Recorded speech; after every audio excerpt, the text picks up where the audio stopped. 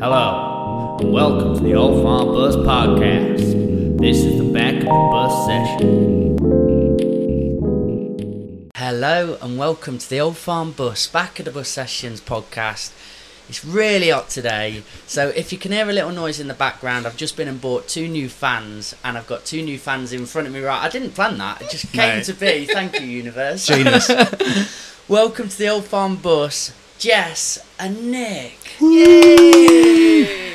Thank you for having us. How are we doing, guys? Really good. A bit hot, but loving being here. It's warm, isn't it? It's very warm. It's beautiful. Have you been waiting for this? Absolutely. Now, can I get you to introduce your own businesses? Because sometimes I fluff it up for people's businesses, and I know it's important. Let's get this right. Jess, what's your business? So, I am a empowerment coach for highly sensitive women, and we'll probably go through what that means a bit later on. But I mostly help women break free from burnout, from perfectionism, from overworking, and help them thrive in their sensitive superpowers, I call it. Sensitive superpowers. Yes. So yeah, I work with people one-to-one. I've got group empowerment programs, and yeah, I've been doing it now since, what will it be, April 21. So yeah, it's been the most incredible nearly year and a half, and yeah, that's me in a little nutshell. I'm excited about this because the superpower thing, you know, I go into lots of schools, we have kids work here, and there's just so many labels that they put on themselves, and I did as a kid, dyslexic, ADHD, and I'm like, okay, cool, what does that mean? Yes. And they're like, I can't. I'm like, okay, hang on, what can you do though? What do you do differently? And then we're like, okay, how is this a superpower? So I'm really excited to hear how you've reinvented that. That's amazing. Awesome. And Nick, Hey, Mikey. what's how you your doing, get? mate? It's nice to see you, Nick. I know, mate. I I know. wanted to spend a bit more time with you after we met. So Yeah, yeah, you too, tell us mate. your business, and then we're going to really get inside each other's minds. So I am a highly sensitive man.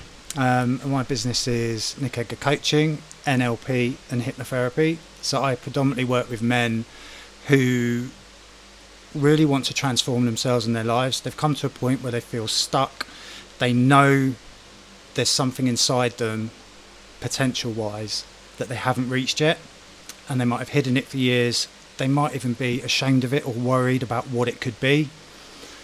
And I helped them to explore that, to become comfortable with it compassionately, and then start to experiment with it and start to grow and potentially become the man that they know they can be deep down. Oh, I'm Reveal excited about this episode, genuinely. Me So too. highly sensitive people. Yeah. Is it good then to differentiate the men and women in highly sensitive, and do they act differently? So, do you want me to go next? Yeah, I'll go with. So, highly sensitive is essentially a personality trait. So it's not something we're going to go and get clinically diagnosed in the doctors. It's a personality trait that 1 in 5 of us have, men and women.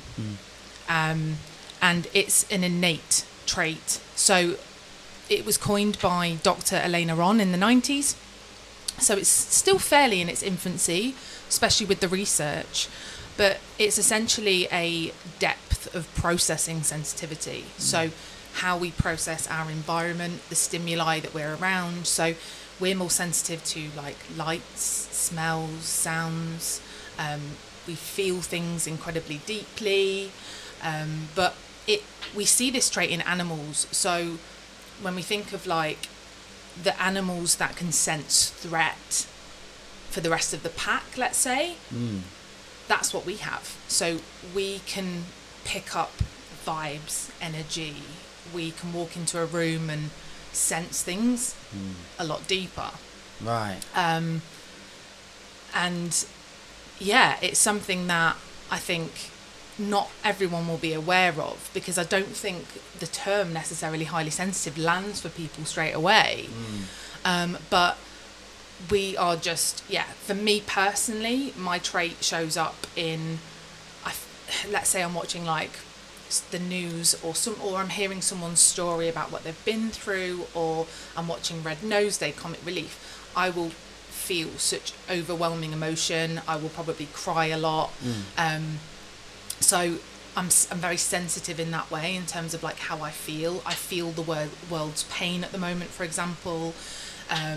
During lockdown, I found that particularly challenging. And yeah, I think, like for me personally, light. I'm very sensitive to light. So at the moment, my energy's quite low, and my eyes are really, like, I feel a lot of pain in my eyes, so I have to be like very mindful of the light in the house. I don't have main lights on, for example. It's like low light or candles, and I'll let Nick kind of explain how his high sensitivity guest shows up for you. Yeah. So for me as a male, it's a slightly different experience. There's many commonalities. I think for me the biggest thing, especially when I look back at my whole life, it's the strength of emotions that I feel. And as a man, and a younger man, and even as a kid, what that would mean for me as a male. So when I feel anger, I probably feel anger a lot more viscerally than someone that isn't highly sensitive. So that kind of male-female traits, if you like, I will feel exactly as Jess expressed, but the more common male traits more sensitively. Jess is visual, but I'm more audio. So for example, if I am in a restaurant and me and Jess are having a conversation, if someone drops a plates on the floor and everyone starts cheering, that is all I can hear, and then it will ring in my ears afterwards for a while we continue to try and have a conversation. So there's also things I have to manage with it, as well as it being that empathetic, being able to tune, being able to meet people where they are and feel that. That's more of the superpower. Wow. Yeah. Okay. Now, Jess, I'm going to go with you here then. At what age did you realise this was who you are? Yeah. And how were you confronted with people when you were trying to articulate this to them? Well, I'll say that I lived 36 years of my life not knowing I was highly sensitive. Seriously? Yeah. So would it help to give you a bit of background? Yeah. I mean, we're on a podcast, and this podcast goes as long as we want. Yeah, so amazing. You can really get into the nitty-gritty, meaty side of it. Yeah. And the same with Nick. We'll just go to the cause. Great stuff. So where do I start? Take us back. The beginning. So in childhood, I had a lovely childhood, but looking back in retrospect, my dad suffered a lot with his mental and emotional health. He was in and out of psychiatric care, struggled with addiction. My mum then picked up work, so she was very much like having to overwork. She was burning out all the time. Both of them would put their hands up and say they numbed out a lot because of the stress of what they were navigating with drink. So it was very kind of, especially for my mum, it was very kind of work hard and then you just relax. You just do whatever you need to do just to chill out. So I didn't obviously know as an infant I was highly sensitive, but I can tell that because my parents weren't necessarily able to hold me in my big emotions and my sensitivity, I learnt quite early on to wear masks to kind of protect myself. So I learnt to caretake for everyone else's emotional needs. So I looked after my dad, but also looked after the whole family's like emotions. I looked after my little sister, who is definitely highly sensitive, but would show her emotions a lot more than me. So I learnt to put my emotions to one side, because I subconsciously thought that wasn't helping my parents. So I became quite tough and the strong one and the independent one, and developed like codependency, which happens a lot, I think, to children of parents with addiction or people that had to look after people physically and with their health. And yeah, through my whole life, I would attract people that needed that emotional support. So I'd caretake in every aspect, whether it was work, in romantic relationships, friendships. I developed perfectionism and overworking. I was a very high achiever. So even in like my late teens, when as a family we experienced some incredibly traumatic things, and we lost a couple of family members, I still went to the best university. I went and studied psychology because I wanted to understand what was going on for my family. I'm a very cognitive person, so I know all the theory. I like to understand what's going on, and I always had a pull to help other people at that point. Like I thought I might go into counselling or become a therapist, but when I left university, my dad was incredibly ill again, so I just kind of put that all to one side and looked after him. And the work route I went down was the corporate world. I went into recruitment. So I mainly worked in education recruitment because I loved working with teachers and head teachers and TAs and stuff.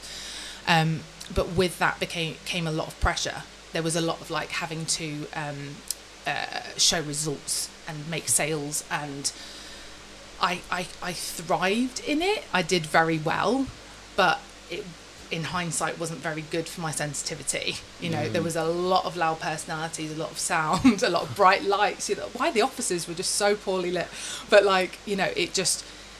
it probably fed into my pain body and the trauma that I'd been through, just to keep busy, don't face anything. And I too went very work hard, play hard. So it would be like work hard, do really well, go down the pub, repeat. So I learnt to hide my emotions and push everything down with alcohol. So, there was certain periods of my life where, I could easily sink a bottle of red a night just to be able to go to sleep. Wow. And on the face of it, everyone's like, "Oh, you're sunshine." They used to always call me sunshine, like, "You're so smiley," and that was my front,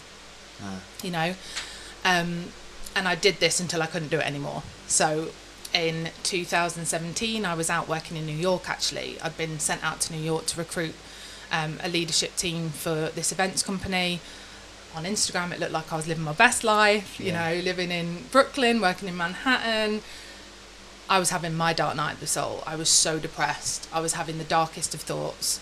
New York is amazing when you're in a good place. It's really challenging if you're not, because what you have access to, if you have a certain kind of way about you, is not going to serve you. So it was like the city that never sleeps. Everyone's out drinking and doing whatever, and actually I had to come back to the UK. Everything fell apart, relationship fell apart.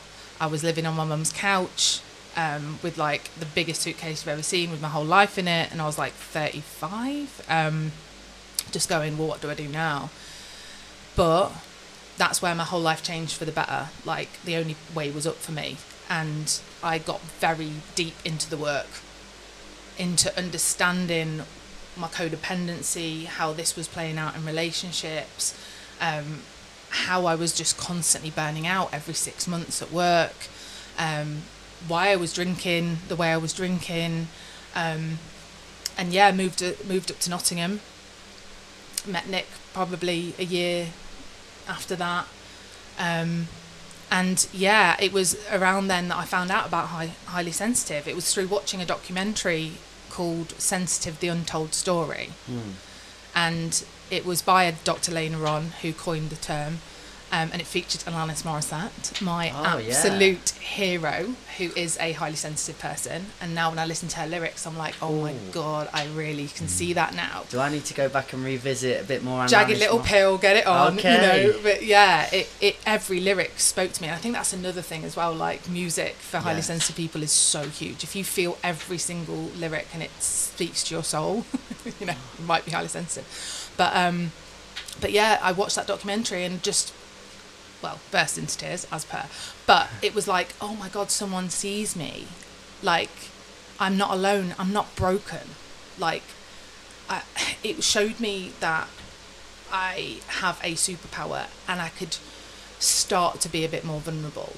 Because someone said to me the other day, actually, funnily enough, who was looking to work with me, and she went, but I don't think I'm highly sensitive. And I said, oh, okay, tell me why. And she said, because I hold all my emotions in. And I was like, let's chat. Yeah, here we go. Let's peel these layers. Because that was me. And I think when people hear the term highly sensitive, it's easy to be like, oh, wallflower. Yeah. Highly sensitive. Actually, no, I wasn't. I was very strong. I have very strong protector parts that are tough girl and ice queen. And that is because I wasn't allowed to be highly sensitive in childhood. I wasn't allowed to be authentically me. And that wasn't just because of my parents, that was probably because of society and maybe my teachers. And do you see what I mean? Yeah. So I just learnt to push that down, but it really did change my life. It just, yeah, it's why I'm known as a highly sensitive coach, because we do have the most incredible superpowers. I genuinely believe that like highly sensitive people can change the world. We could be the best leaders. Like the world needs this trait. And I want to go more into that story. We'll get on to you, Nick. But when you say you had sort of an epiphany or a pivotal moment, what happened there? Was it literally that documentary that sent you into this world? Or when you went back to your mum's, you had that big suitcase, did something happen there where you went, I've got to genuinely change the trajectory of my life soon? I think I've always known it. I think it's just been like these little ambers that have just been enabled to be a fire later on in my life. So I think like when I was in and out of psychiatric care for my dad's, you know, there was something in him. It was like, this doesn't seem right. I want to help these people. Like, what is going on for them really? Like, it was heartbreaking to watch. And then I think going to uni and studying psychology, there was this real desire of like, I want to really help people. But what I was never able to do at that time was to show that same empathy to myself. And, you know, I would cry for the world, but I'd never cry for me. I'd learnt to cognitively wire my brain to think positively as a survival mechanism. So like, I'd always be like, well, other people have it worse, Jess, you know? Keep going, like it, you know, be stoic, everyone has it worse. And that's been what I've had to unravel. So I think I've always wanted to change the world, but I just didn't have the self-belief, I didn't have the confidence. Like, yeah, my worthiness was on the floor. And tools to do so. Yeah, exactly. You mentioned codependency. How did that manifest? What were you experiencing? So with codependency, it is suggested that it can manifest if you have looked after people with addiction. And what it does is you slowly start to subconsciously attach your worth to serving other people. Right. So you then might fall into, let's say, romantic relationships where that partner might be an addict, or they might have mental or emotional health problems.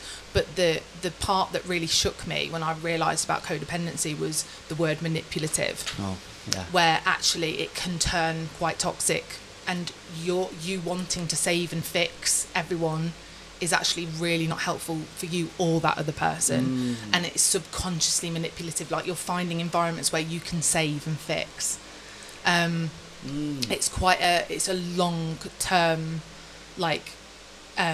behaviour to break. I did some work recently, character development work, and one of the big ones of mine was a people pleaser. Yeah. And this guy, Paul Cope, has been on this podcast, incredible guy. But I was like, well, that's good, isn't it? People pleaser. I'm just trying to help people. He goes, okay, but you don't like manipulators. You wrote that down. What's a people pleaser doing? You want people to like you. Yeah. You're manipulating their thoughts. You're manipulating their perception of you. Yeah. That's a manipulation in its essence. And I was like, oh my God, I'm not being an authentic human. Yeah. I'm just doing acts to make them feel and think a certain way about me. Yeah. That was a cut right deep, but it's really helped me in life be conscious of the decisions I'm making, the actions I'm doing. Yeah. Am I doing this for them? Am I doing it for me? Yeah. How authentic is this movement? So yeah, that's a really interesting conversation, and could fix a lot of people just tuning in a little bit more and bringing that unconscious conscious. Exactly. And I think you said that before, Nick. I think I've learned that from you, mate. I think you might have stolen that one, but you can have it. No, it's yours, man. I love that. Yeah. I've learned a lot from this man here. So have I. So have I, still every day. But yeah, people pleasing is a massive part of what we both do for people. And like you say, it's really confronting when you first face our behaviours and our actions and how that's linked to our subconscious beliefs and mind. And it can feel brutal at times, can't it, the work, when you start unravelling everything and be like, oh my word. The interesting thing is, though, then you can create a polarity where then you don't do anything for anyone Yeah. because you're like, I've been told this, so now I've got to act like this. Yeah. But it's finding that beautiful nuance within it, isn't it? And that 100%. balancing factor. Absolutely. Where you can go, oh, okay, I'm in this situation.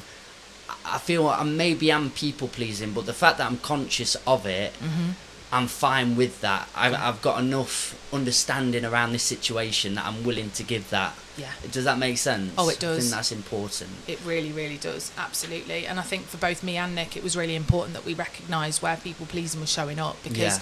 especially for codependency, it would be incredibly dangerous for me to be a coach wanting to help people and then subconsciously attaching my self-worth to their outcome, Okay. because it's up to our clients to do the Do the work. work, yeah. But if I'm not aware of my subconscious behaviours and beliefs, it can be incredibly dangerous. So obviously we are both always heavily invested in our own growth and in our own healing, because I owe that to myself first, but to everyone that I serve, you know. Well, Jess, you've just got the tick. You're an awesome human. I really like you a lot. Oh, That's sealed. Let's Oh, no, pressure's on Let's now. turn to our man, Nick. Yes, mate. Highly sensitive. Have you always been this way, this trait? You've carried it out through childhood. And when did you discover it? Let's go for your breakdown, mate. So the discovering it, similar to Jess, was fairly recently. I didn't know it was a thing, really. When I reflect on my life all the way back to my earliest memories, I now view them through that lens, and they make far more sense to me. So I'll give you a couple of examples from being a really younger child. My parents, I would sense when something was off with them, and I'd say, what's wrong? And when kids say that to parents' response generally is like, nothing, it's fine, Yeah. everything's fine, mum and dad are just talking or whatever. And it's like, and I have a memory right now as I'm talking to you of me feeling, no, everything's not all right. So that was to really play a big part of the first sort of 40 years, where my intuition that was naturally there, my high sensitivity that was naturally there as a really young person, I learnt to mistrust it in all sorts of environments. There's three main things for me growing up that were a big part of my life. There was Catholic Church, do this, be this, or you're sinning and you're going to go to hell. That's quite a lot Yeah, that's to have pressure. in one way or another. My parents were teachers, and my dad, well, for both of them, put me in the same school as my dad was teaching. I don't know why teachers do that, but it's quite common. So if there's Really? any teachers out there just that have kids in the school, I'd just be wary. And the reason why that had a big impact on me, because I saw my dad in a professional environment, joking, laughing, a great teacher. Everybody looked up to him, respected him. He ran the football team. He was great. But at home, he was so miserable and he was so angry. And that duality of experience of, oh, so this is what you're really like, but I'm seeing you like this. Why can't I see you like this at home? And that stuck with me throughout the third thing that came into my life as a younger person. That was football. Right. So very quickly I got noticed as being a good footballer, and my high sensitivity played a part in that. I was a really good striker because I could anticipate what was going to happen before anyone else, because I could feel it. I could feel, if I make this run here and that ball comes where I hope it's going to come, bang, I'm going to get a shot. And it's all subconscious, but that was a real big part. By the time Spurs picked me up at 10 years old, I remember one of the first games that I went to, and I'm sitting in the change room and I'm nervous, just like probably every other kid was there, and I can hear the two coaches. There's kids yapping away that are much louder, but I can hear the two coaches going, we don't have a left back. And I said, when they came round, where'd you play? Came to me, where'd you play? I said, left back. I never played there in my life, but I did it because I wanted to please, and I wanted to stay at Spurs, and I wanted to be a footballer so badly that all the environments that I were in, home environment, school environment, football, were all trying to mould me into what they thought a successful, potentially successful person would be. But naturally I sat so far outside of that very quickly I developed those people-pleasing tendencies. So as I went through puberty and adolescence, I said to my dad after I'd been at Spurs for about a year, I said, I don't want to go here anymore. You know, there's 50 kids here. The coaches don't even know my name really. Like, I'm just not enjoying it. I didn't feel connected. I didn't feel part of it. I tried being at Luton. That didn't work. The ages of 14 to 18 within football, off the back of everything else, like I genuinely had faith as a young kid as a Catholic, but I began to question, this doesn't feel right. At home with my dad, that didn't feel right. Football saying, you must have a haircut like this and I'm going to coach you to play this way. Whereas naturally I might have wanted to do something different. Okay, I'm going to do that to please you. Yeah. All of these things all coming together in such a way that who I was naturally didn't seem to actually be able to express himself. So I pushed all of that emotion down, all of that upset down, all of it down, so that by the time I spent 3 years at Watford and came to 16, when they released me, it was just absolutely heartbreaking. I did get picked up by Reading, went to play for Reading, left school, did an apprenticeship with them. 6 weeks into pre-season, my knee went. So that's another knock. The football culture was something that was a shock to me. Things like initiations, which you get in all sports teams, that kind of thing was a real shock to me. But again, pushed all that emotion down. Like, I can't show it. If I show it, they'll take the mick out of me. And they did when I showed it, which just proved, well, I can't show my emotions then. I've got to push them down. I've got to try and express them secretly. And there's an incident that happened to me when I was at Reading. I'd got over the injury in 8 months, started my second season there, and there was a pre-season friendly going on. And I hope I'm all right to say this. So a couple of the lads that were the kind of real bullies within that youth team, they were urinating into the teapot. Wowzers. And I thought, I need their approval. I need their approval. And I did the same. But as I was doing it, the first team coach walked in the door and saw me do it. And I got sacked from my contract. And I remember being in Mark McGee's office, sat there the following morning, thinking, oh, well, the other lads are going to stand up for me. They're going to say, oh, we did it as well. I'm going to get out of this. I'm going to get out of this team spirit. This is what all this banter, what it's all for. No one said a word. And I was just, I felt like the whole world was just against me. Yeah. Like, I couldn't explain how I was feeling because I'd never expressed my feelings. It just kept pushing it down, kept pushing it down. Then, ultimately, I sacked football off. I played some non-league at Stevenage for a year or two while I was doing my sixth form, but that was when I started drinking, and that was when I started smoking weed, and that was when I started replacing the feeling of walking around pretty much every day, not experiencing my emotions, with that numbing out high. And that was beautiful. It was like a release. It really was. And I probably, cutting an already longer story shorter, probably spent the vast majority of the next 20 years numbing out. Yeah. Didn't like reality at all. No, I couldn't deal with it because I didn't know how to express myself.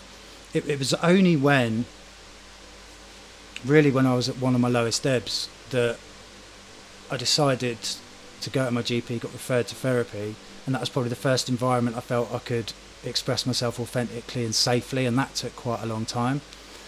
And then out of that came self-expression through writing, and then came lyrics, and then came singing, which was something going right back to primary school that I loved to do, but I didn't do it because all the other boys took the mickey out of me for singing.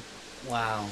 So for me, most of my 30s, certainly the second half of my 30s and now my 40s, have really been spent trying to heal and develop the self-confidence to be myself, to express myself authentically, to not people please if people disagree with me.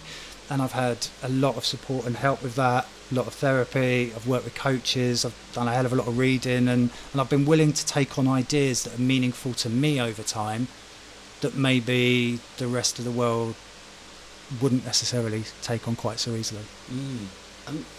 Okay, so with being a highly sensitive man, did you feel weakness when you had to accept that at the start? Well, I think initially, the question I constantly asked was, what is wrong with me? Yeah. Why do I not want to be like these other lads? Why can I not fit into this team and this sport? Because I'm good at it and I want to be part of it. But there was just the equal power within me was saying, equally powerfully was saying, but I want to do it as me, but I can't do it as me. I'm so scared. And I think the sensitivity part of that was I was just feeling those emotions so much stronger than maybe someone that isn't highly sensitive. I just couldn't cope and I didn't know what was happening. Okay.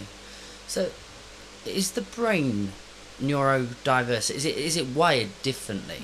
Is it the nurture and nature conversation that comes up a lot? Yeah. Do you know much about that and what is this? So it's innate, we're born with it and we can't get rid of it. We are wired a little bit differently. There is still a lot of research happening about neurodiversity. A lot of people go, oh, is it similar to autism? And it's not. There are some similarities when you hear about it, but actually, no, it's very separate. It's a personality trait. But one thing I didn't mention earlier is, we have incredibly sensitive nervous systems. And I think this is where I find it fascinating when you're thinking about things like anxiety, depression, mental and emotional struggles.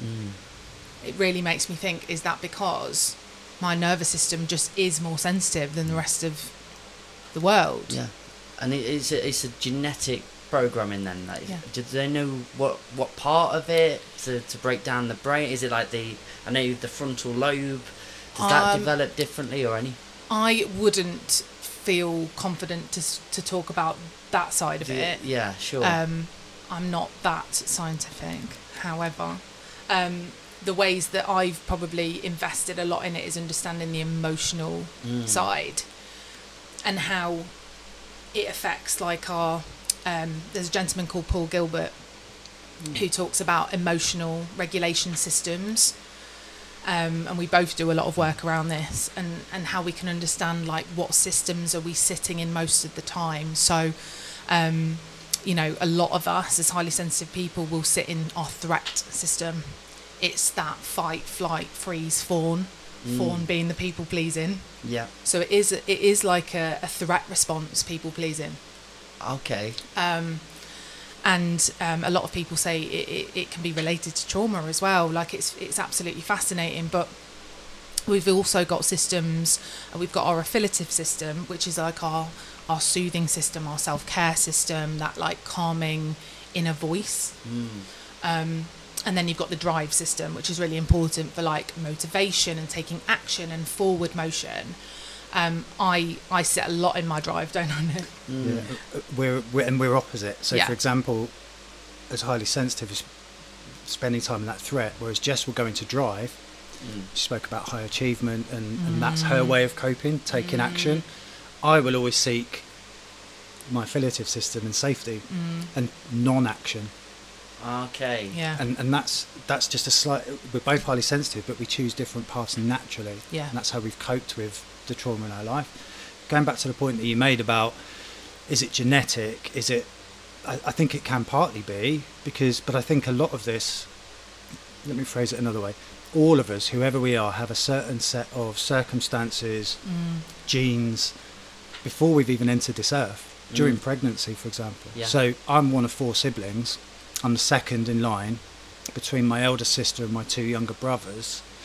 My mum unfortunately had a stillborn child, so her pregnancy with me was really anxiety ridden, quite naturally.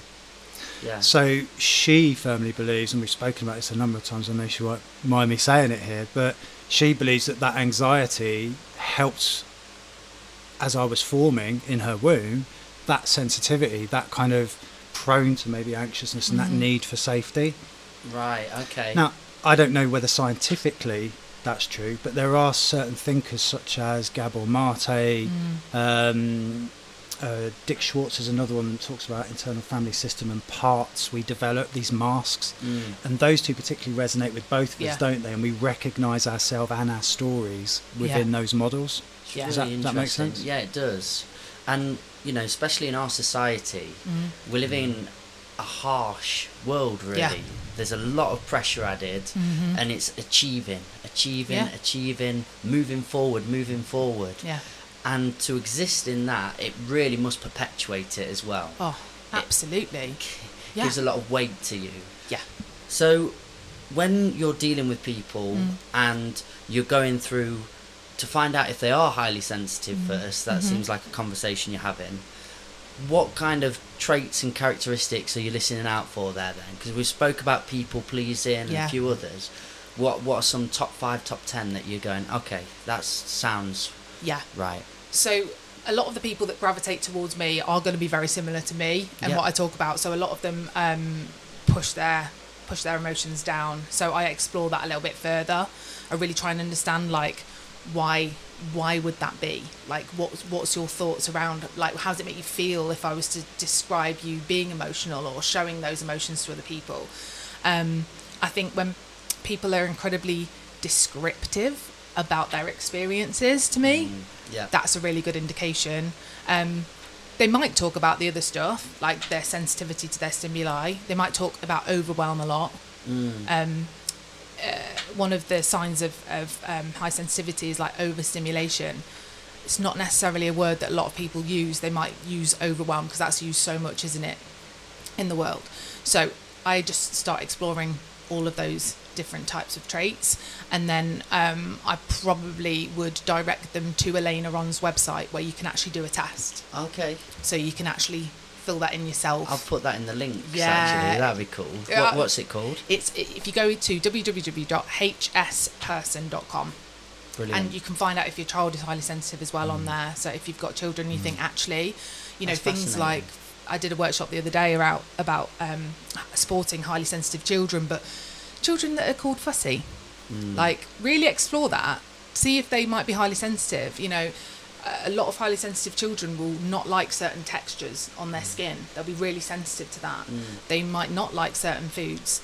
They might, like one of my friend's children, I was saying the other day, goes into the toilet, and if someone puts their hand dryer on, it's like hands over ears. Like, all these signs are really beautiful signs that they might be highly sensitive. So yeah, definitely check out Elena Ron's website. That's brilliant. And with you, Nick, then, how do you go routing when you're working with somebody or coaching, listening out for those things? I think for me, and it's really, first of all, holding space and allowing the men I work with, or potentially are going to work with, to start to talk and to start to share their experience with me, and just to let them do that for as long as they need to, because very often they've just not had too many opportunities to do that. One of the key things for me in terms of success as far as men go, generally speaking, not always, but they feel like they've got more potential than they're showing out in the world. They feel they can be a better man in their relationships. They feel they can be a better dad than they are. There's just this intuition that they don't share with the people closest to them, through fear of potentially feeling a failure, or in their eyes. That's the thing that worries men a lot, I think. It's that ability to keep all the plates going and not wanting to ask for help and ask for support. That's just a dead giveaway. The words they use when they describe their experience, are they using words which describe emotions, or are they using words which describe thinking? And for me, generally, if they're using words that describe emotions, they're more likely to be highly sensitive than if they're in their head a lot. It's not always the case. You can't generalise, too much, but those are the key signs for me, I think. How's it been coaching and going into that world? Are you really enjoying it? Yeah, I love it. I do, because I spent, I touched on it earlier, a lot of my personal time numbing out and then doing jobs that I wasn't passionate about, so most of the jobs I did were kind of sales, customer service, first line manager type stuff within a corporate environment that I really struggled to fit in and be myself in. But I enjoyed the kind of working with people and their development plans. I enjoyed that kind of stuff.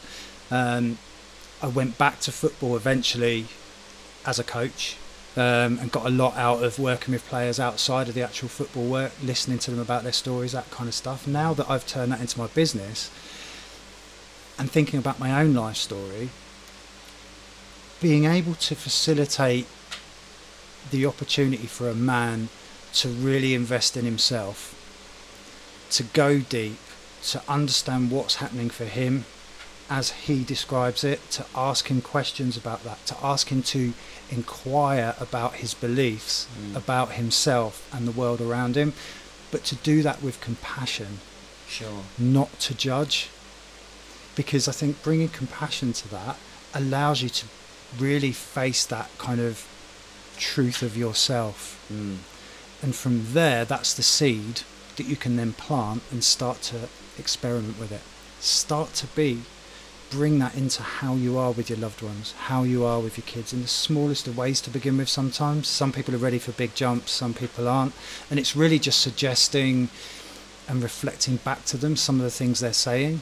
Because every time a man that I work with speaks to me, they're giving me different jigsaw pieces. Sure. When I present those jigsaw pieces in a box and say, have you considered if you put these together, what would that look like? And suddenly they can start to see a picture, and that picture could be their That's a best self, beautiful their ambition. Metaphor. That's really nice. Have you found a lot of resistance? Because as I'm having this conversation with you two, I'm a man, and I particularly work with a lot of masculinity in my life. From youngsters to when I go to schools, I'm working with lots of teachers. It is a quite masculine world for me, and I can imagine a lot of resistance in when you're going and opening up and showing emotions and sharing emotions and talking. Do they want to initially switch off? So this is, for me, is where the NLP and the hypnotherapy comes in. Because skillful man, well played. I like this guy too. Talking is good. It is good. Look, me and you both go to circles, and we know the power of that because we feel able to express ourselves in that environment. That works for us. That's not going to work for every man. Not every man's going to have the literacy skill to be able to put into words how they're feeling. So, what a combination of NLP, which is neuro-linguistic programming, and hypnotherapy can do, which is very similar in lots of ways, is tap into that person's subconscious, and you can talk to them directly. So the cognitive part of the brain, the protector parts, where that resistance might come in, you kind of bypass that. And you get to what's really going on, and you get to talk to that part of that person. They are. And potentially start to rewire it. Wow. Now that takes something for them. They have to join you halfway. They have to be willing to want those techniques and to explore that. And I do get some resistance there sometimes. We've both had clients recently where we kind of feel it could be beneficial, so we suggest it and they say, no, it's not for me. Okay, not a problem. And I think that's the bit, alluding to the point Jess made earlier about the people pleasing, we have to accept that as coaches, and that's our challenge. That's interesting, because when they come to you, sure, they're in a state of readiness for change because they're talking to you, and there's something there, and there's a need to be met, but then still a resistance there. Yes, but I think it's a process, and for everybody it's differently. So my own kind of healing journey and realisation that I didn't want to spend the rest of my life numbing out, or I could be in serious trouble. When I had suicidal ideation, probably 10, 12 years ago, at my lowest point, I made that decision that I wanted to change. That was a real turning point. This has worked for me for a while. Now it's not working for me. Now it's really not working for me. I need to make changes. Now someone might have that same realisation because they've lost a relationship, or they're estranged from their kids, or whatever that might be, or they've lost a job even. It's different for everybody. And the first time you ask for help, the intention is real and the intention's there, but you just might not be ready for it, and that's okay. And that's okay. Yeah. Do you do NLP as well, Jess? Yes, you absolutely. Do. And neuro-linguistic programming. Yeah, absolutely. Run us through it. Yeah, I find it absolutely fascinating, and similar to like what Nick said, I think because I am so in my head, like I've always been all in my head, understanding theory, cognitively working everything out, never understanding what's going on in my body, like completely disconnected. I found working with holistic, like the whole body approach, holistic coaches so powerful. Like I went to talking therapy at certain times, I had CBT. It's great. It works for some people. Didn't work for me. I could sit in that chair and tell them exactly what they needed to hear and play it, and then go to Co-op and get a bottle of wine on the way home and just go back to how it was. Like, you're a people pleaser. Yeah, You exactly. want them I know to feel exactly. good. You're doing a great job. You're doing amazing work. It's true. But when I had, when I understood about neurolinguistic programming and I hired coaches that were trained in it, they were able to really tap into that subconscious belief system. So I had a great deal of shame that held beliefs such as, you're just a fucking failure. Sorry, can I swear? Yeah, yeah. Thank you. Good. Should have checked Do that it earlier. more, guys. What's up with Like, you? literally, like, I'm such a potty mouth. I'm like, oh no, I should have checked that. I've been gutted there's not been enough. I know, like, from come here. on. Yeah. But you know, I am an absolute failure. I am not worthy. You don't really think I am not worthy, but it's very similar beliefs about my worthiness. And that was that my coaches were able to tap into that, and I was able to start showing myself more love and compassion and empathy, and start to reduce that shame swamp that I was just drowning in. And we don't often cognitively know, oh, I'm feeling deeply unworthy. However, we might be a perfectionist or a people pleaser, or we might overwork and we burn out every 6 months. That to me is a beautiful indication that that person has quite a lot of shame in that subconscious mind. So I'm able to tap into that and help them to release a lot of this behaviour. I'm also trained like Nick in hypnotherapy. I'm trained in timeline therapy, which is a beautiful holistic technique to release trapped core negative emotion from the past. So anger, Sounds very important. so important. So it helps release anger, sadness, fear, hurt and guilt from your unconscious. It's like we get to our adult life and we're often carrying like a backpack of rocks, and we're carrying all this stuff from our past. So it helps release it from the past, but it doesn't stop us from, you know, experiencing these emotions in the present and going forward, because they're very important. Like for me, anger is my core emotion. That is what shows up for me a lot. And I'm going through my own journey with anger. You know, I think as women, it's a big journey with anger and rage. Yeah. Because we were never allowed to exhibit that. It's like, don't do that. That's not ladylike. So repress, So repress. And I've held in so much emotion, so much rage, that has ultimately, I believe, led to gut health problems. I've had emotional eating all my life. And I believe that's because I ate to push down my emotions, so I didn't feel them. And these beautiful emotional freedom techniques, like I was saying to you before the podcast about tapping, they're all beautiful ways to allow this energy, allow this emotion to leave and to flow. Express itself. Yeah, you know, emotion is energy in motion. It is supposed to be moving. I like that.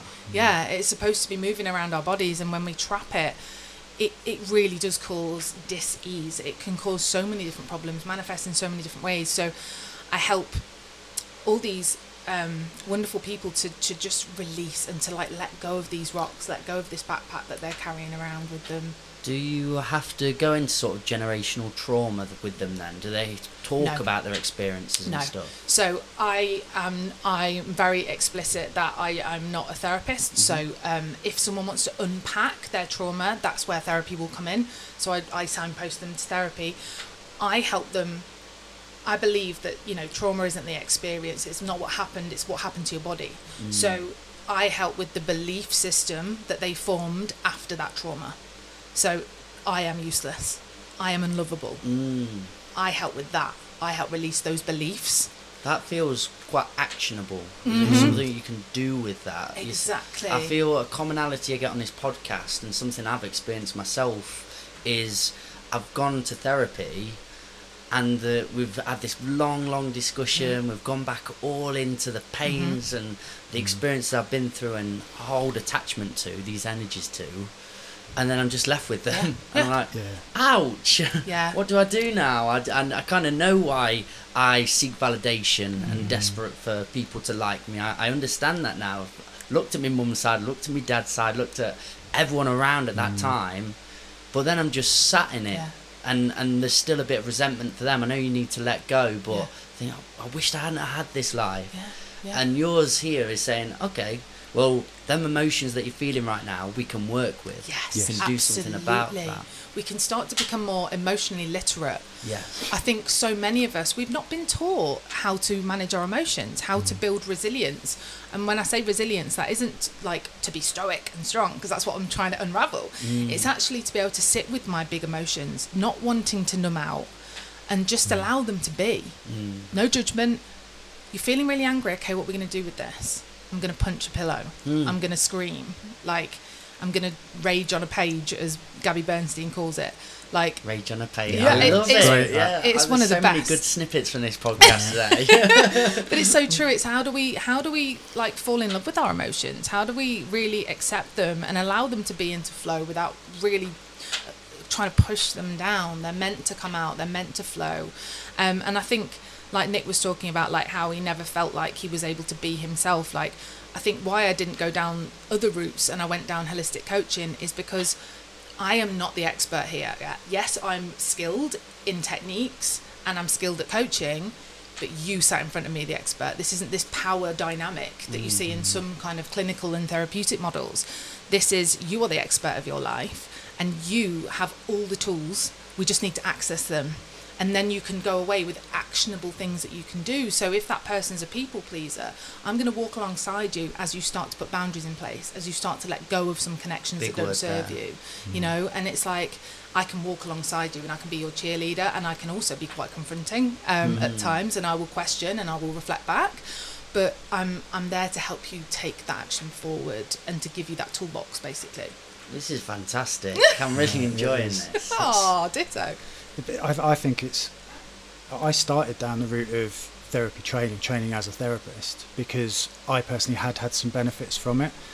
And I think there has a place in what you were saying, Mikey, about understanding my story. Like, it's allowed me to reframe all of the experiences I was speaking about earlier and see them with compassion and feel them with compassion. So, for example, my dad, who I love to bits, but quite viscerally hated as a younger person for that experience, I can sit with those polarizing parts and say he was doing the best he could. Yeah. He didn't want to be in a classroom full of screaming kids and having to put a smile on and da-da-da-da-da-da-da. So it's no wonder by the time he came home he couldn't keep that mask up because he's working a really stressful job. Now, I couldn't understand that as a kid, so it's okay for me to honour those two different bits. And I think there's room for therapy to allow us to explore our past, to understand our stories, to frame them in a way which is more compassionate and compassionate to those around us. I'm not saying we should do that all the time. Some of the relationships we have as kids are really troublesome for some people, and therefore the outcome might be different for them with therapy, and we need to make that point. But I think there's that kind of, with coaching, like you said, I had the same experience. Okay, I feel a little bit healed, so I'm ready to start exploring new stuff as this new person. But for me it was like being attached to a bungee, where I would go off in this new direction, and then suddenly the bungee would get more stressed and it would get harder and harder and harder and harder, and then I'd ping back to my old behaviours because I wasn't equipped and I hadn't learnt the new skills, how to be authentic. Did you feel like you'd gone backwards slightly then? Because when you feel yourself going back to old traits, you beat yourself up a little bit for it. Yeah, and that's why, sort of, having discovered, say, self-expression in my mid to late 20s through going to therapy and songwriting, that led me to Knots, to join a band, to leave my hometown and come here and meet the fine fellows that I formed Ardency with.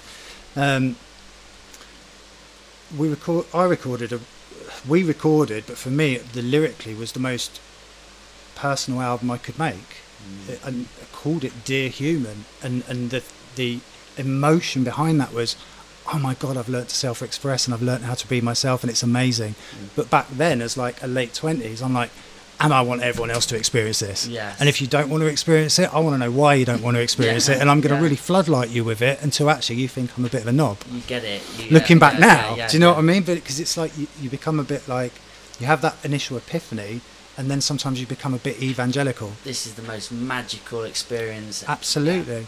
And everybody needs to feel the same way. 100%. I had it with psychedelics, actually. There you go. This godlike experience, and then it was sort of the farm was a retreat then, and it was always me and somebody, and that turned into a bit psychosis-y in the end. It wasn't a it. comfortable experience. A good story there, Yeah. but today's your stories. So I want to hear that though. I'm remembering that that. will happily come out. It's been on this podcast somewhere, and I've been on Amazing. others and told them stories. But with you, Nick, then, so what is your path forward with this then? Do you know what you're wanting to go on and do and how and coach? Ultimately, I'm doing it as organically and as authentically as possible. So I'm learning as I'm doing this as well. You know, right here, right now, I'm interested in working with as many men as I possibly can that feel ready for change and sustainable change. I do like what whatever you that said might be before, for them. because that what works kind of idea as well. Absolutely. And I think people need to not just try a thing and go, oh, that didn't work. Right, therapy, nothing works. I'll just go back to my numb state and go into life like this. It's finding your feet with everything. I think so. And finding the truth in all the practices. Do you know what I mean? Therapy, there is a place for it, Yeah. but there 100%. needs to be pick-up parts. So I really love what you said then. I just Yeah. wanted to interact and say that was No, really good. I appreciate that, Mikey. And it will be different for every person, and that's the beauty of it for me.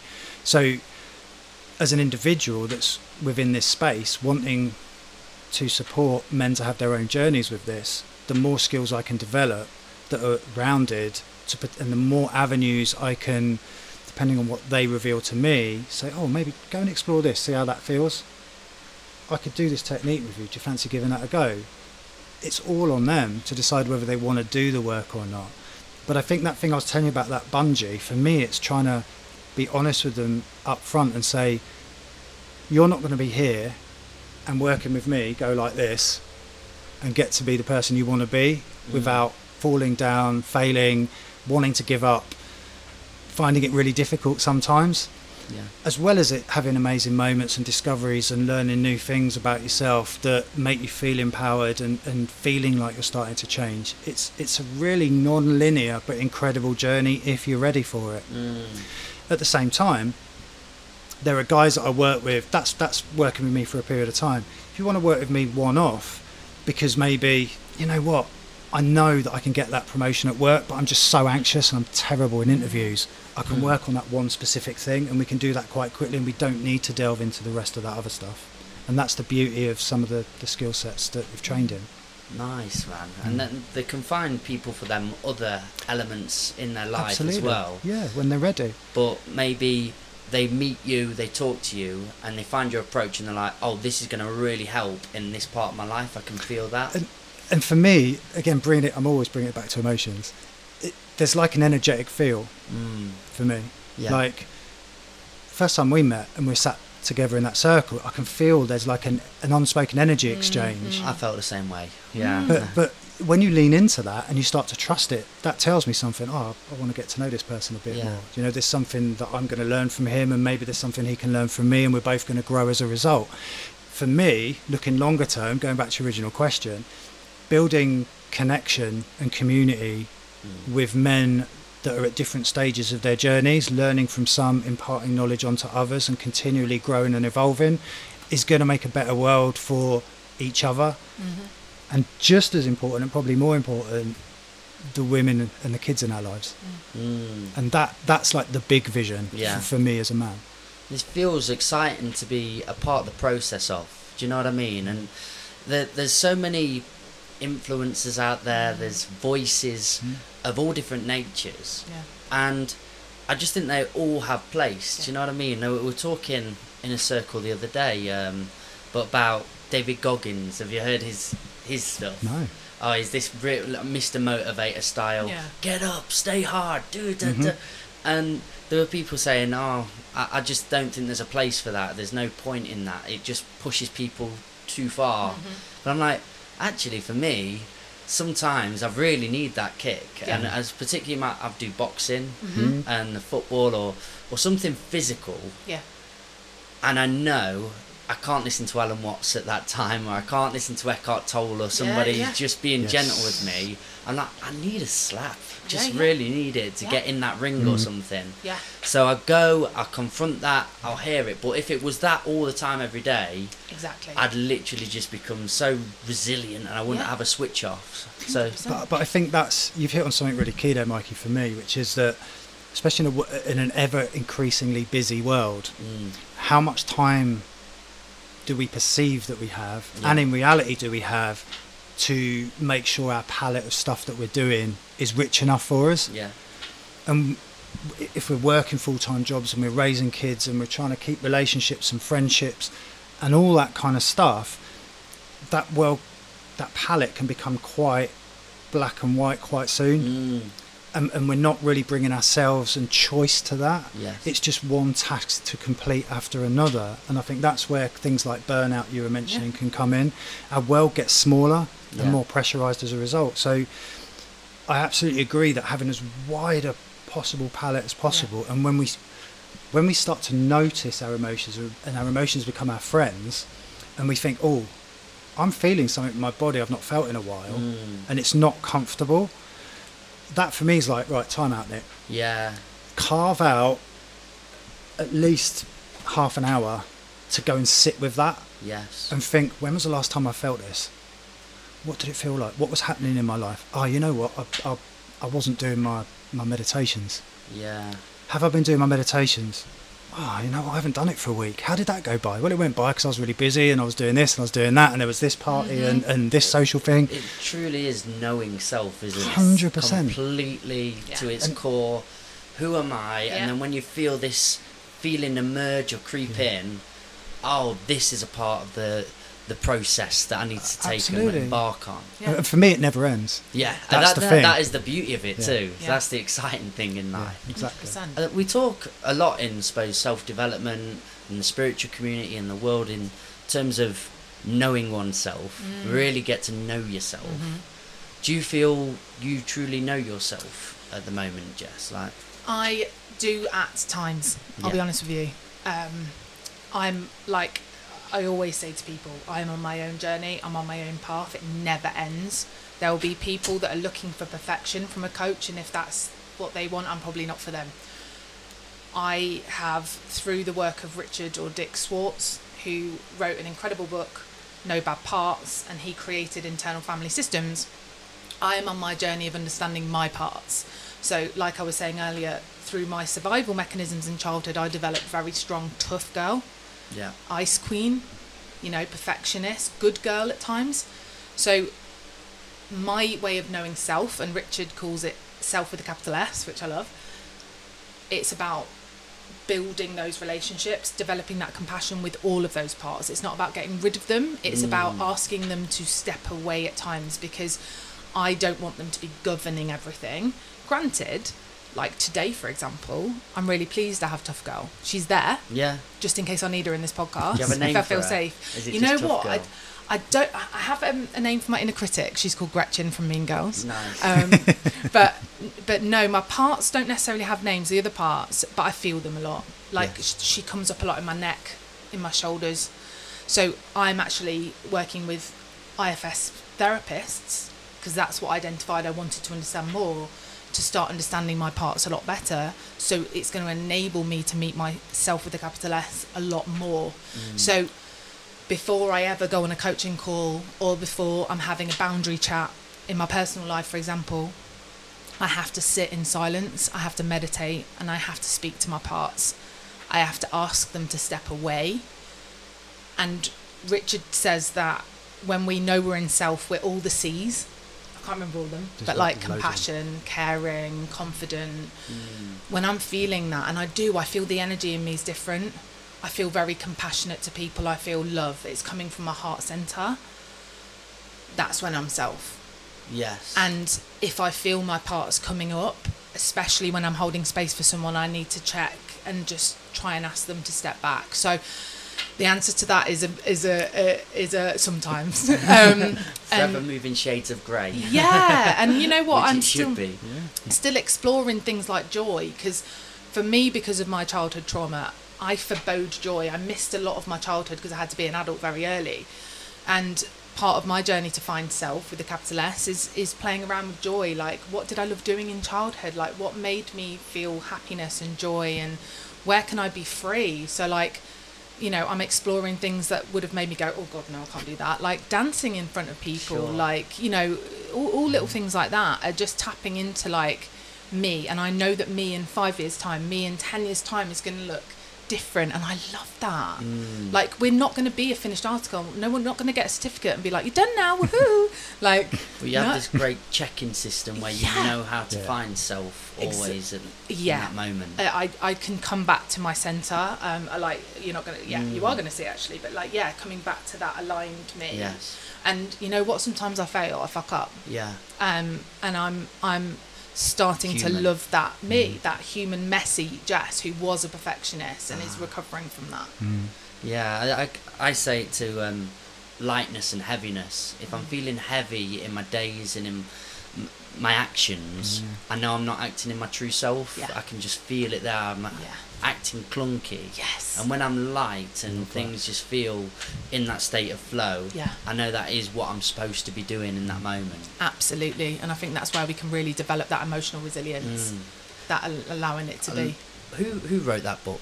Richard Schwartz. Is it fairly new, or He would have developed internal family systems. When did he say it was? Was it Probably. the 80s? wow? I don't know if it's quite that old, but it's the end of 20th century, start Yeah. of 21st. I think it's been around Yeah. for a good 20 years. Oh, Paul, my friend who I went on that course with, 3-day intense course, we did a fairly similar thing. We may have like modernised it slightly. We've got characters that we built up. and Amazing. I went through all these characters and then had to write my timeline out and think about where they've felt the need to come out and why they sort of built up these characters. And then we worked out sort of what needs are getting met, because in sort of psychiatry you've got 4 main needs. It's sense of validation, control a situation, variability in a situation, and ego, so a sense of self. They're like the 4 main pillars of our needs that we get met. And first of all, the same. I've got a lazy character, I've got a really angry character, Bane, I've named him, obviously. And I even had a highly sexual character. Yeah. But then I looked at all of them, named them, and I had a lot of hatred, a lot of guilt and anger towards these characters at first. Yeah. But then when I realised what needs they were trying to get met for me, because I couldn't do for myself in that moment, I actually fell in love with them and I accepted them. I was like, oh, thank you guys. Yeah. You had my back.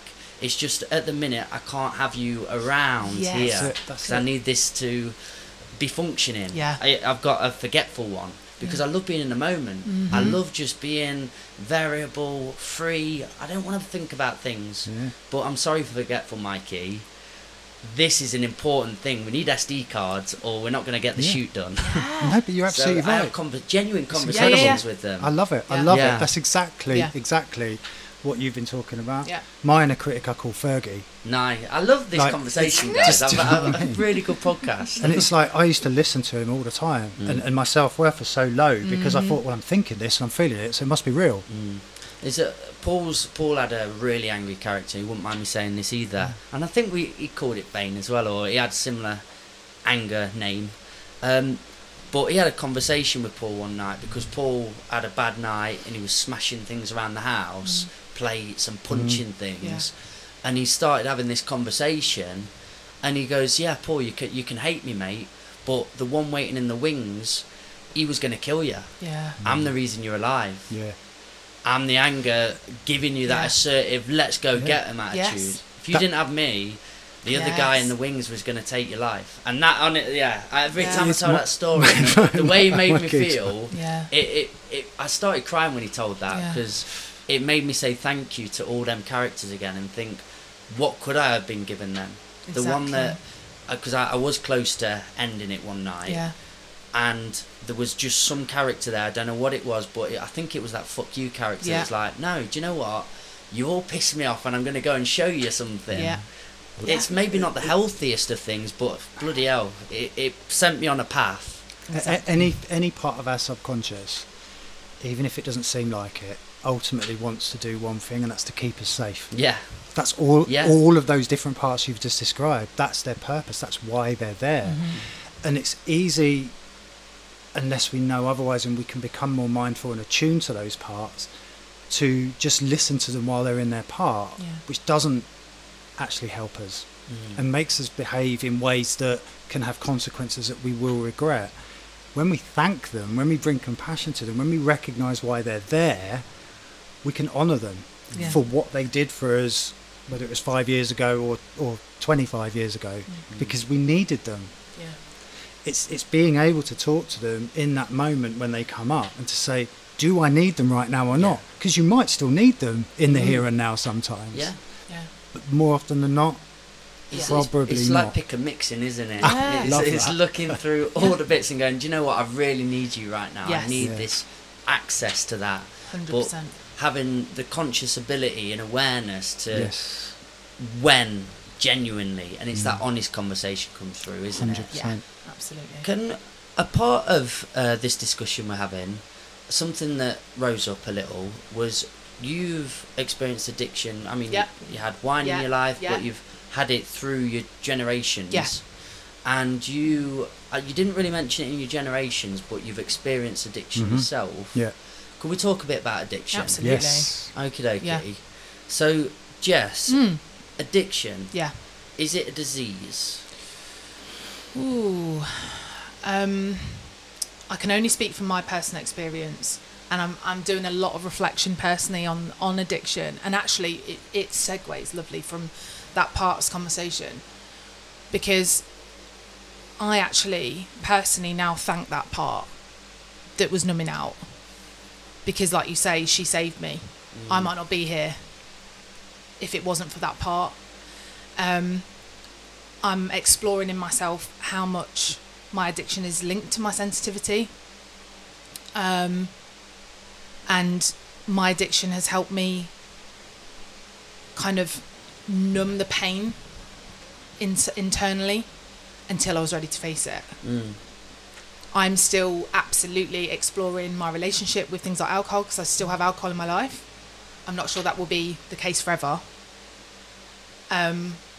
But yeah, I think addiction is such a personal thing, and you know, I have to look at it as well from my experience with my dad. Addiction for me is so weighted, and it's such a big one for me, and actually as I'm talking about it, my gut's like because I hated my dad for his addiction, and yet I did the same thing to a certain extent. So it's that duality that I'm having to face with, like, I hate you and I love you, and I'm so thankful for you. So it's one that I don't think I have the answer to. I don't think it's a disease. I think it's an absolute coping mechanism. I think it's a survival mechanism. I think it's a behaviour and a symptom of the actual fucking problem. Yeah, I like that saying.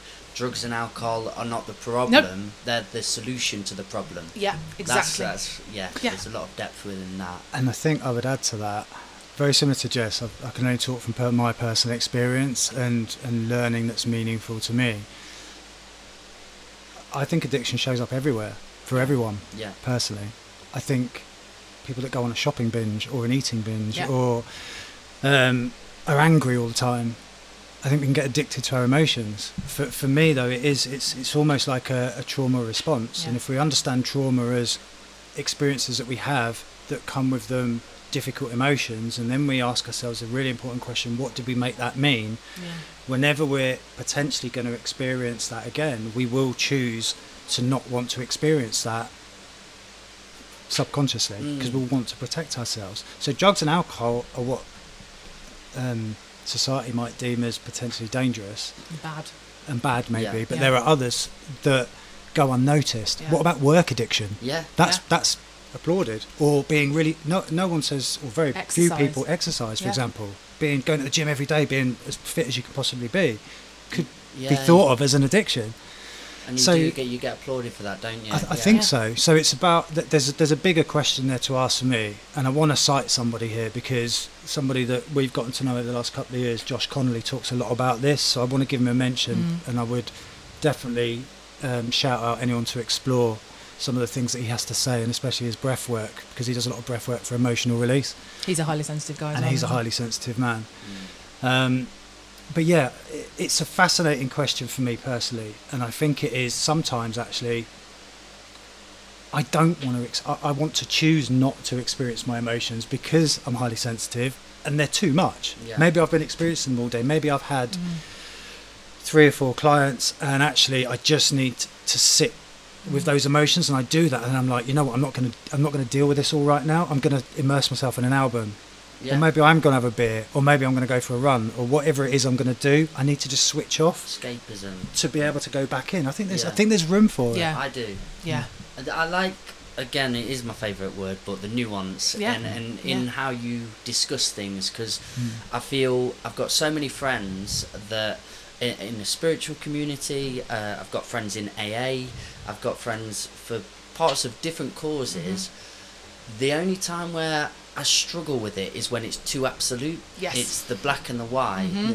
And I think there's probably about 3 things in the world that I've got an absolute look to. Yeah. And I could probably still have a conversation about that Yeah. and work out more into it. Yeah. Yeah, I was thinking of like atrocious things down there, sexual abuse, Yeah, yeah. pedophilia. They're awful things where I go, I can't have a discussion here. But when it comes to how humans behave, the psychology, the emotions, the thinking, discussions need to be had. There is one case I saw for addiction. I think it was a Russell Brand documentary. I like Russell I Brand. love Russell Brand. Really cool guy.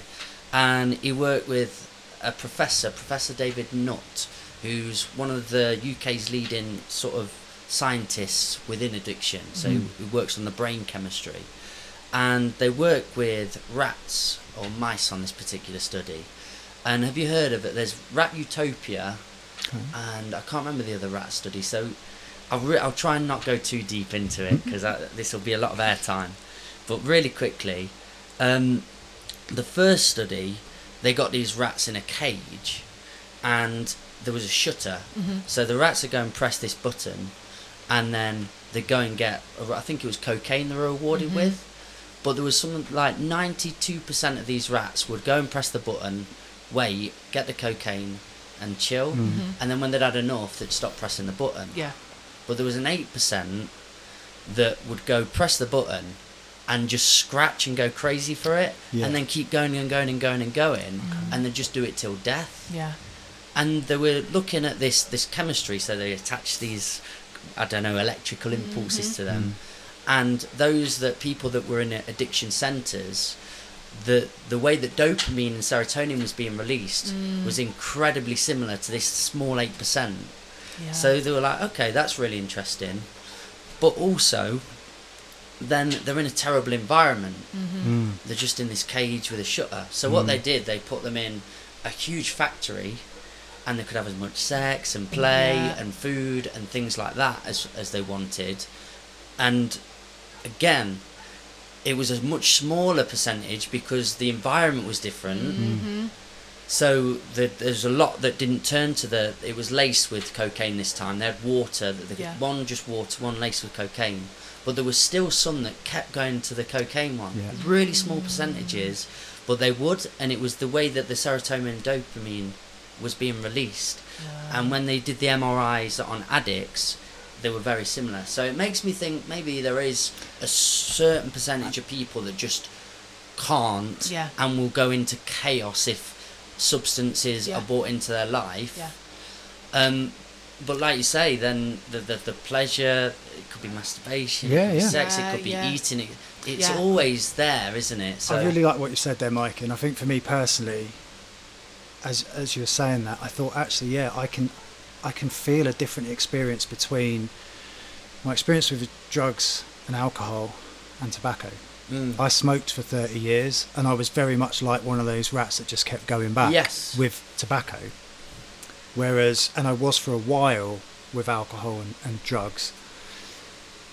When I think about how I've retreated from those, so I gave up smoking after 30 years without any NRT or anything like that, because I was finally ready to, but it was fucking hard, like really hard, giving up weed, having smoked weed for 20 years, was a different experience. Yeah. So cigarettes, it was like they're there one day and then they're gone. Yeah. And then that was how I dealt with it, and I had an experience that way. With weed, it was more like a slow withdrawal in quantities, frequency, and that kind of stuff. I couldn't do that with cigarettes. I tried. So I really like what you said then, so I'm going to reflect on that. I think that's for people to really have honest conversations of how much damage is this causing. My finances, my friendships, my health. Yeah. You've got to go through this big list, but genuinely have a conversation with yourself. 100%. Don't just go, fine. Yeah, absolutely. You've got to sit with each one for a good half an hour maybe 100%. and work it through. Because when that documentary with Russell Brand was on, and they started going through these studies and looking at them, I remember I was at a house party and it probably was cocaine or something, but all my friends, they were just chilling and just being normal and excitable chat. You've seen it before. Yeah. But I was the one that was like, have we got any more?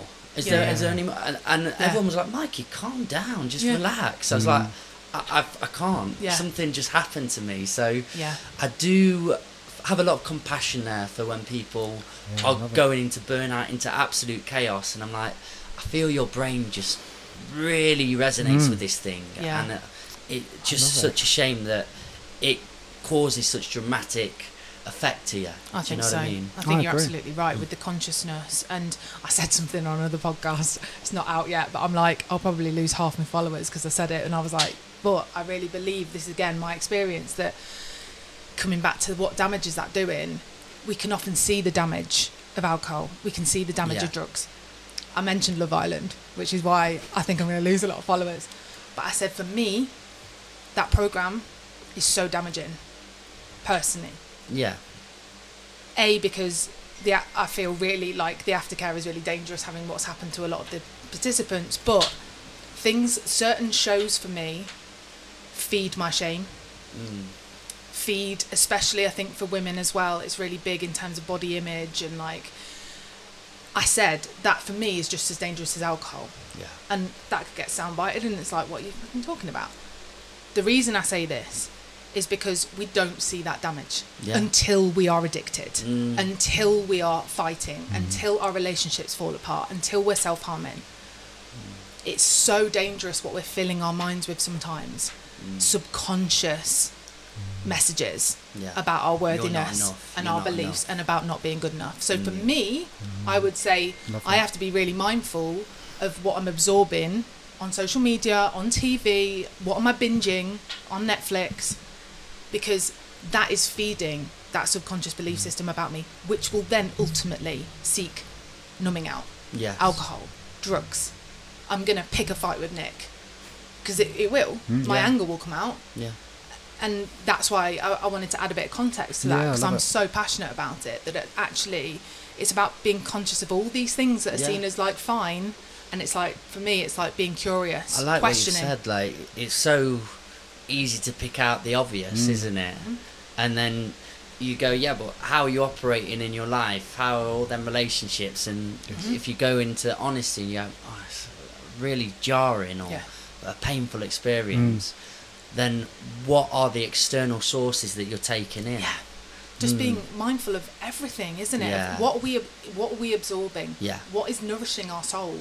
What's depleting us? I talk about it all the time, like, where are our energy leaks? Because all of it is. Could your life be improved? Yeah, exactly.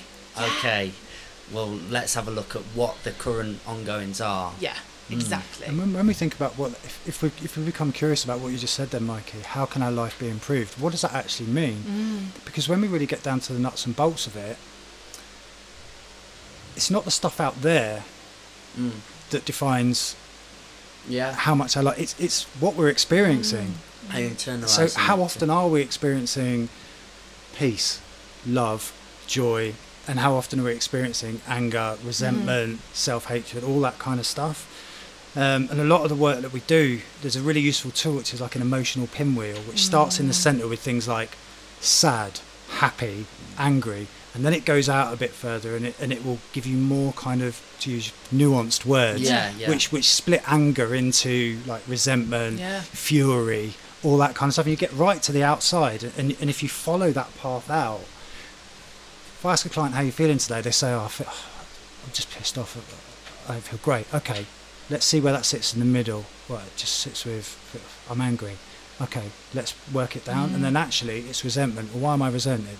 Because I've just seen someone get a promotion at work. And you can use that emotional tool. That's why language is so important, isn't it? 100%. And I feel people that don't have the access to the words they want to use and articulate themselves, that's where the sort of frustration comes from. Absolutely. Yeah. Absolutely. That'd be a good wheel to just have at home, wouldn't it? Yeah, To really absolutely. like put on the bedroom wall, Yeah. look through, go, okay, work your own sort of story out. Yeah, increase Go your through emotional it. vocabulary. Yeah. Do you know what I mean? Yeah. Like, be able to differentiate between those different forms of anger rather than just think, oh, I'm angry all the time. It's like, no, actually, I'm not. I'm frustrated at X, Y, and Z. I'm resentful about X, Y, and Z. And they're all little things you can then begin to work on with that person. And before they know it, when you then ask them, how are you feeling? I'm not feeling angry. I'm now just feeling frustrated. My resentment's gone. We've worked through that. So I love you're both your own entities and you're coaching people, doing very similar things. You're ready to merge this together. Have you got a business name prepping up? Anything? I won't get you to say it yet, but Not yet. Okay. It's funny, I've got so many ideas. Like, I'm a manifestor in my human design, and my brain is just constantly like, I like, my drive system's ready to go. But we are looking to merge at some point. I'd love to, do some work within education, do some work within corporate.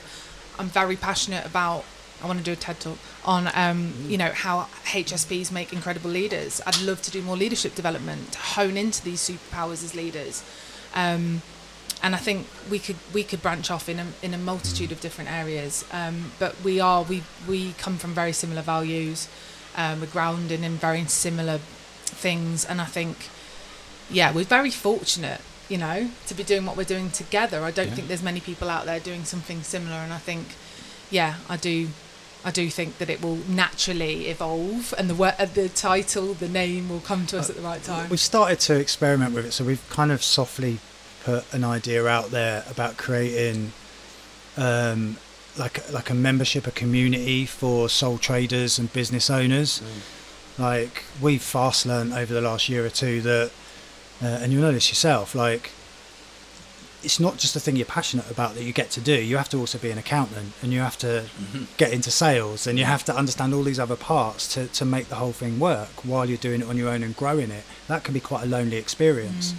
So given that we're highly sensitive and emotions are our thing, we thought, well, there are business coaches out there that can tell you the steps to create a business, and there's marketing coaches that can help you with marketing, and there are accountants out there. But are there people providing a space to be able to grow their emotional experience and to share that, and to be able to then be coached in a group setting? But also the other key thing as part of that we're envisioning is what we call reflective practice, and that's what we've touched on as part of this discussion of when something's feeling a bit out of alignment. It's easy to just ignore it and just plow on, especially when we're trying to grow a business, but for people that maybe haven't quite discovered that yet, it's an opportunity for them. So even though we're doing it out of a single business, it's something we're going to be doing as joint coaches and as a joint venture. So it's really that, come back to us in a year or two's time and see where we've got to with it. Do you know what I mean? I'm really excited to do that. That podcast is going to be a groundbreaker. But say somebody's come to you and then you've sort of worked out maybe they're not highly sensitive. Do you still work with them? If I feel like my skill set aligns and they feel safe and our energies are aligned, I'm very passionate about checking that energy again with my intuition, then absolutely, I would absolutely coach someone that didn't feel like they were highly sensitive, as long as I felt like I was the right person for them. Yeah, we've discussed this as well, not just in terms of sensitivity, but in terms of gender, for example. And even though predominantly I will work with men and you'll work with women, there may be a better fit for either of us to work with the opposite sex. So we're open to that. And it's all about non-binary as well. So absolutely. It's a conversation you have with them. Sort of what energy do you feel you want to express in these sessions. And I think Yeah. so, and Exactly. because we there's the way that we show our business to the world is to invite people to be curious about themselves, and in a way which we kind of hope is inviting, and that it's either going to speak to you or it isn't. And if it speaks to you and they continue to take interest, they generally start to have a conversation. Yeah. Yeah. When you start to have a conversation with people, you start to get to know them, Yeah. and then it's a two-way thing, isn't Yeah. it? And if you're both being authentic as part of that, or as authentic as you can be in that given moment, that's generally how clients seem to come to us, Yeah. rather than here's an offer for this, Yeah, and sure. you know, Discount. no, do you know what I mean? Yeah. That works in some businesses 100%. Yeah. For us, because the core of the kind of coaching we're doing is emotional work, Yeah. to allow you to progress in life as is meaningful to you, then that just seems more aligned. Have you tried a group session yet? Have you put anything together? I host groups, so I've got a group program, a 12-week group program called Sensitive Soul Society. That at the moment is for women. You're good with your names. Thanks. Anyone who identifies as a woman, and that walks them through loads of areas that they probably weren't anticipating. I think people come to me and they're like, "Can you fix me? Like, can you get rid of this trait?" And I'm like, "Come on in." No. But it walks them through their trait and how that's showing them up for them, building that self-awareness. It then helps them to do a bit of shadow work, so understanding our unconscious mind and body. So talking a lot of energy, as well as what are my belief systems, what are my values, where have they come from, what can I let go of, and then it will walk them through what soul care, so self-care, looks like for them. So a lot of that is nervous system regulation, but you know, self-care looks different on everyone. You know, I know there was a lot of talk of miracle mornings and get up at 5 a.m, but it's like, does that work for you? So finding a routine that's going to actually work for them in their life. Yeah. And then it's all about building confidence, emotional freedom. So how can we build safe spaces where we can start to show up in our emotions, show up without our masks, feel safer to be our authentic selves, and really building that resilience. So a lot of highly sensitive people that go through Sensitive Soul Society kind of really start to hear that inner voice and that intuition that is our gift as highly sensitive people. Like, I want to now pass this on. They often come out going, this is fucking incredible. Yeah. I need to tell the world. So You just told me the secret. yeah, so they then go on to be coaches themselves. So I've got people that have come through my one-to-one and that's my group brilliant. program that are now training in NLP, and they're going to be coaches for highly sensitive people. The ripple effect. It's beautiful, and it's why I've got a vision of like creating an academy to mentor coaches, highly sensitive coaches, to then go on into their businesses. So I love that you've got the element of the one-to-one and the group sessions, because I can see the benefit of one-to-one. They can really hone in on who they are, and you can build that with them. Yeah. But then for them to go and implement that with other people could be quite alien to them. Absolutely. But then when you've already done it in a group session, you've got other people there that feel similar ways, and they realise they're not the only one. Yeah. It adds a completely new element to them too. Absolutely. I think a lot of highly sensitive people really struggle with connection. I did a podcast actually that's out tomorrow about it. Just drop that in. Go on. But It'll be out now. Where can I find it? Yeah, you can. thanks. It's the Empowering Path podcast. Awesome. So yeah, I talked about friendships for highly sensitive people, because I think we can start feeling really alone, and especially when we start doing the work and people naturally fall away. You know, maybe the energy vampires that got something from us start to drift away because they can't get that anymore. We crave deep connection, and often like the connections that we have are very surface, shallow level. So, you know, one of the reasons as well that I wanted to create these groups is for people to meet like-minded, highly sensitive people that are maybe having those similar experiences of, oh my God, I'm so lonely, I'm so alone, no one sees me, no one hears me. I'm very highly sensitive, guys. I've just figured it out. Yes, mate, welcome to the Welcome club. Welcome to the club, Mikey. But yeah, it's really hard, and I think a lot of people really, when they actually listen to themselves, find sharing quite scary. Like the mother wound for women is really big. You know, sisterhood wound is huge. where we talk about women supporting women, but actually, do I feel safe around you? So that links in with the whole nervous system of like, do I feel safe around these people? So it's about doing that beautiful inner work with each other whilst building that safety, whilst building that trust. And some connections will go off after it, some won't, and that's life, isn't it? But it's offering that space to be able to do that. I think that's you touched on one of the most hardest parts of wanting to do any of this kind of work and self-improvement and to develop a growth mindset, is that you will change, and therefore the relationships you have with the people around you will change, and some of them will change for the better, but actually you may lose people along the way, as well as gaining brand new people we've met because we've both gone into an environment that maybe we weren't getting something that we needed elsewhere. So things like circles, group programs, we've done group programs ourselves as a couple and individually, because you're going to meet those like-minded people that maybe can make that transition that little bit more easier. When I first started doing this work, I realised that I felt quite isolated and alone, and that's why I stopped doing it. And that bungee I was talking about pings me back to the safety of, well, all right, my life wasn't perfect, but at least I felt safe within it, and I knew my role. And even though I was numbing out every night, it's like suddenly that felt like the best thing on earth again. I get completely Do you know what what you're I mean? saying there. So it's I think that's such a key thing. There's so many avenues with this podcast to go down. I don't know how you're going to cut the time. The thing I definitely want to speak on is the superpower element. So I've just worked out through this podcast, and maybe some of the people listening too, we're highly sensitive, and to some people, that could, as we spoke of before, could feel of a weakness. But you're saying no, it's a superpower. Absolutely. This is awesome. How so? So when we can really look after ourselves as highly sensitive people, we can look after our nervous systems, we can start showing up more confident and more resilient. Ultimately, we have the most incredible intuition. Yes, maybe for a lot of us, me included, trauma, life, stress, everything meant I didn't hear that voice. But when we can peel back those layers, we have the most strong, incredible inner voice and intuition. It comes back to that innate trait about sensing danger as animals, you know.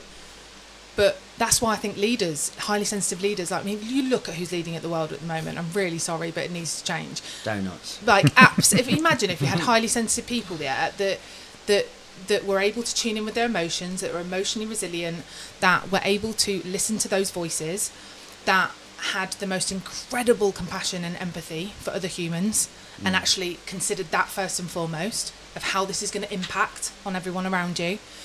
But you can see things coming a mile off, So as a leader or as a highly sensitive person, that's incredible. You can put action in place. Whatever that looks like, you can implement that. So as a leader, you can hire the right people. You can put the right systems in place to make sure that you can be more resilient.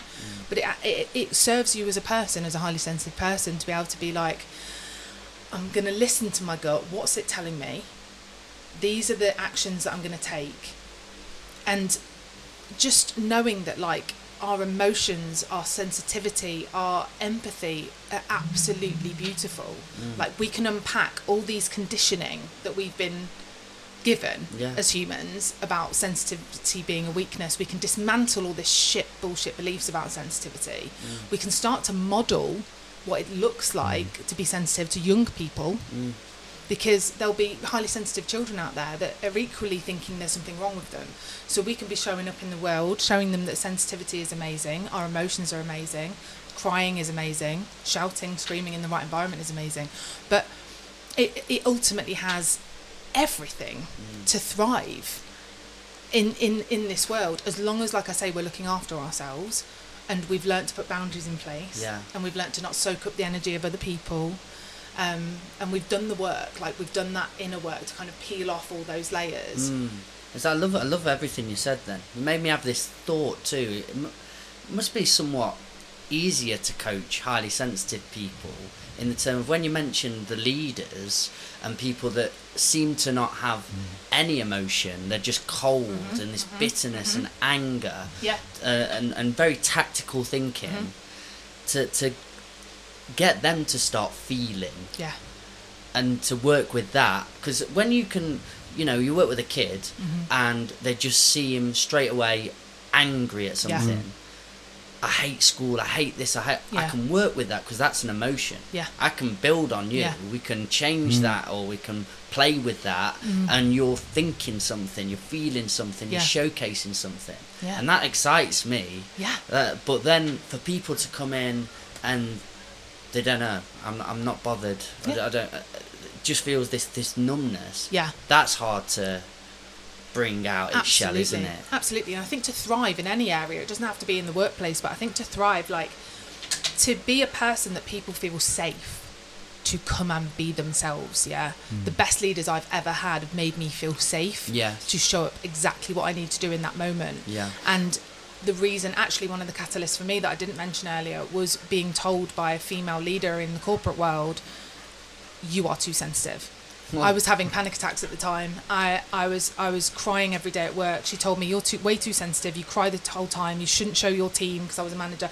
Shouldn't show your team. You're crying. You're not a good enough manager if you're sensitive. You need to be more like him. And I saw these people, and like my intuition was going, what the fuck is this world? Who's like, that? Is this what we're supposed to be modelling? Like, and it literally, now I look back and it's like, it was either like you say, the stone cold leaders that showed you nothing, or the ones that would try and do that and then flip out and bang tables, or like slam phones and scream at you. And it's like, my nervous system in the workplace was shot.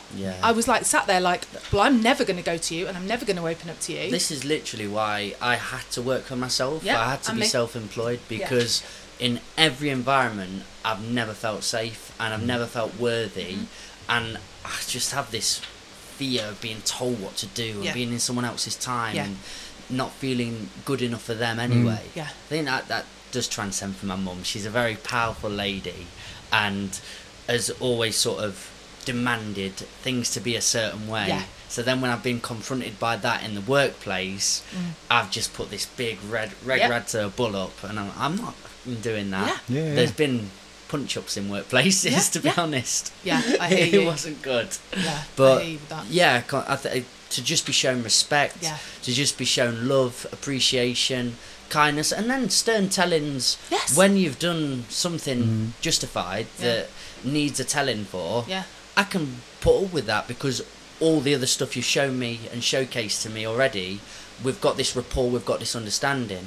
But to just turn up and be, fucking do that, fucking do that, and you're like, I'm not sold. I'm out. I'm out. Absolutely. And I think that's why I say the term a lot, sensitive badass, because someone said to me once, I was really triggered. She said to me, well, you're highly sensitive as a coach, aren't you? So I bet you don't really do any difficult conversations. And I was like, what the fuck? Like, I've worked really hard on my boundary setting, actually.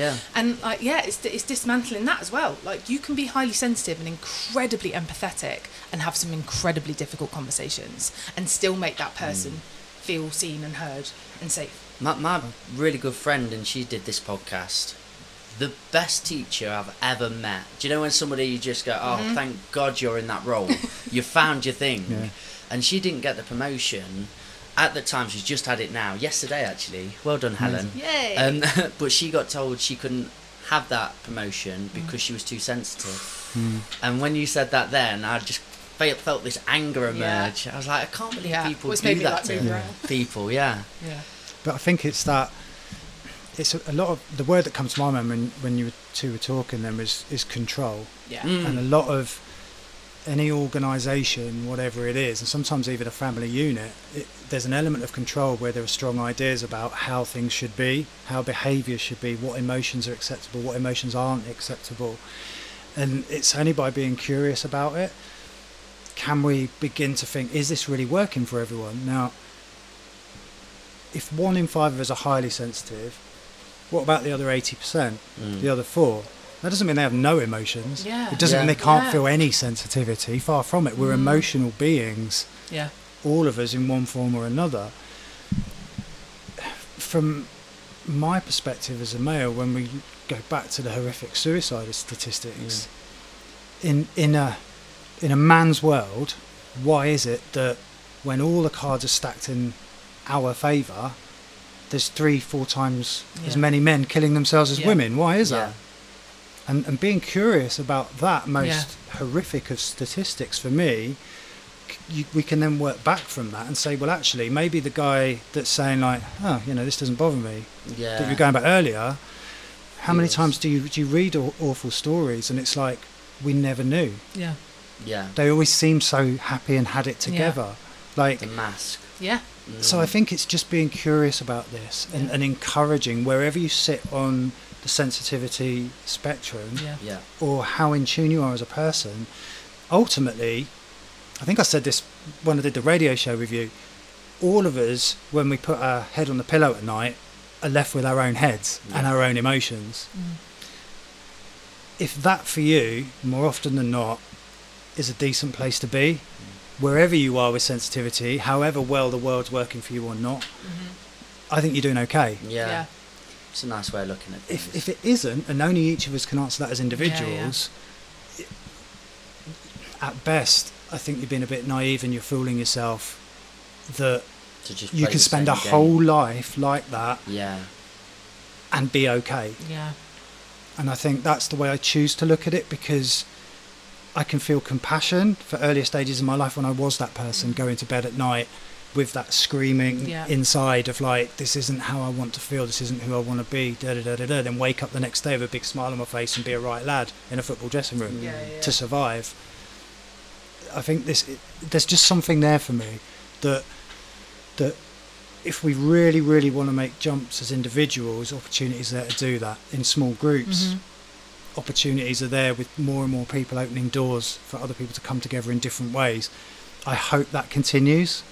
I hope that when people bad rep social media for that kind of triggering response, that polarised, you either agree with me or you're against me, that kind of thing, Cancel culture. maybe that is just reflective of where the collective we's got to as a species Yeah. right now. Our emotional intelligence collectively isn't quite there. However, there are pockets within social media everywhere of absolute beauty and connectedness and authenticity, and I hope, my hope is long after I'm gone, that individuals, communities and the Western world especially decides actually maybe there's a different way Yeah. and a better way that benefits everybody rather than just a select few. There's And always even another those select way. few, are they really doing okay? Yeah. Yeah. I don't know, but Yeah. that's the kind of stuff I like to think about. I Yeah. love, Because love it's hearing I it. think Yeah. it's important. I like the feeling of there's always another way. Yeah. Because I think that's where people, and we've discussed it on this podcast, fall short is I've been told to do this, I've tried this, it didn't work, and that's that. So to always believe, there's a lesson within that somewhere, Yeah. and I'm going to go and take that lesson that I enjoyed and take it on this route and Yeah. try something new out too. Oh, and by the way, I can be a right fucker sometimes. You know what I mean? I can react to that trigger. yeah, I can yeah, be. yeah. I can, it can be in some moments for me like I've not done any work sometimes, and that's when you really. That's for me certainly what resilience means. Yeah. It's experiencing that and going, oh shit, and not thinking, well, that's a load of bollocks. Drowning in As I shame. think it's really, it can be really easy to do in the early days of doing this work, but it's just like, you know what, I'm going to forgive myself and I'm going to hold myself for that behaviour and I'm going to do better next time if I possibly can. Yeah.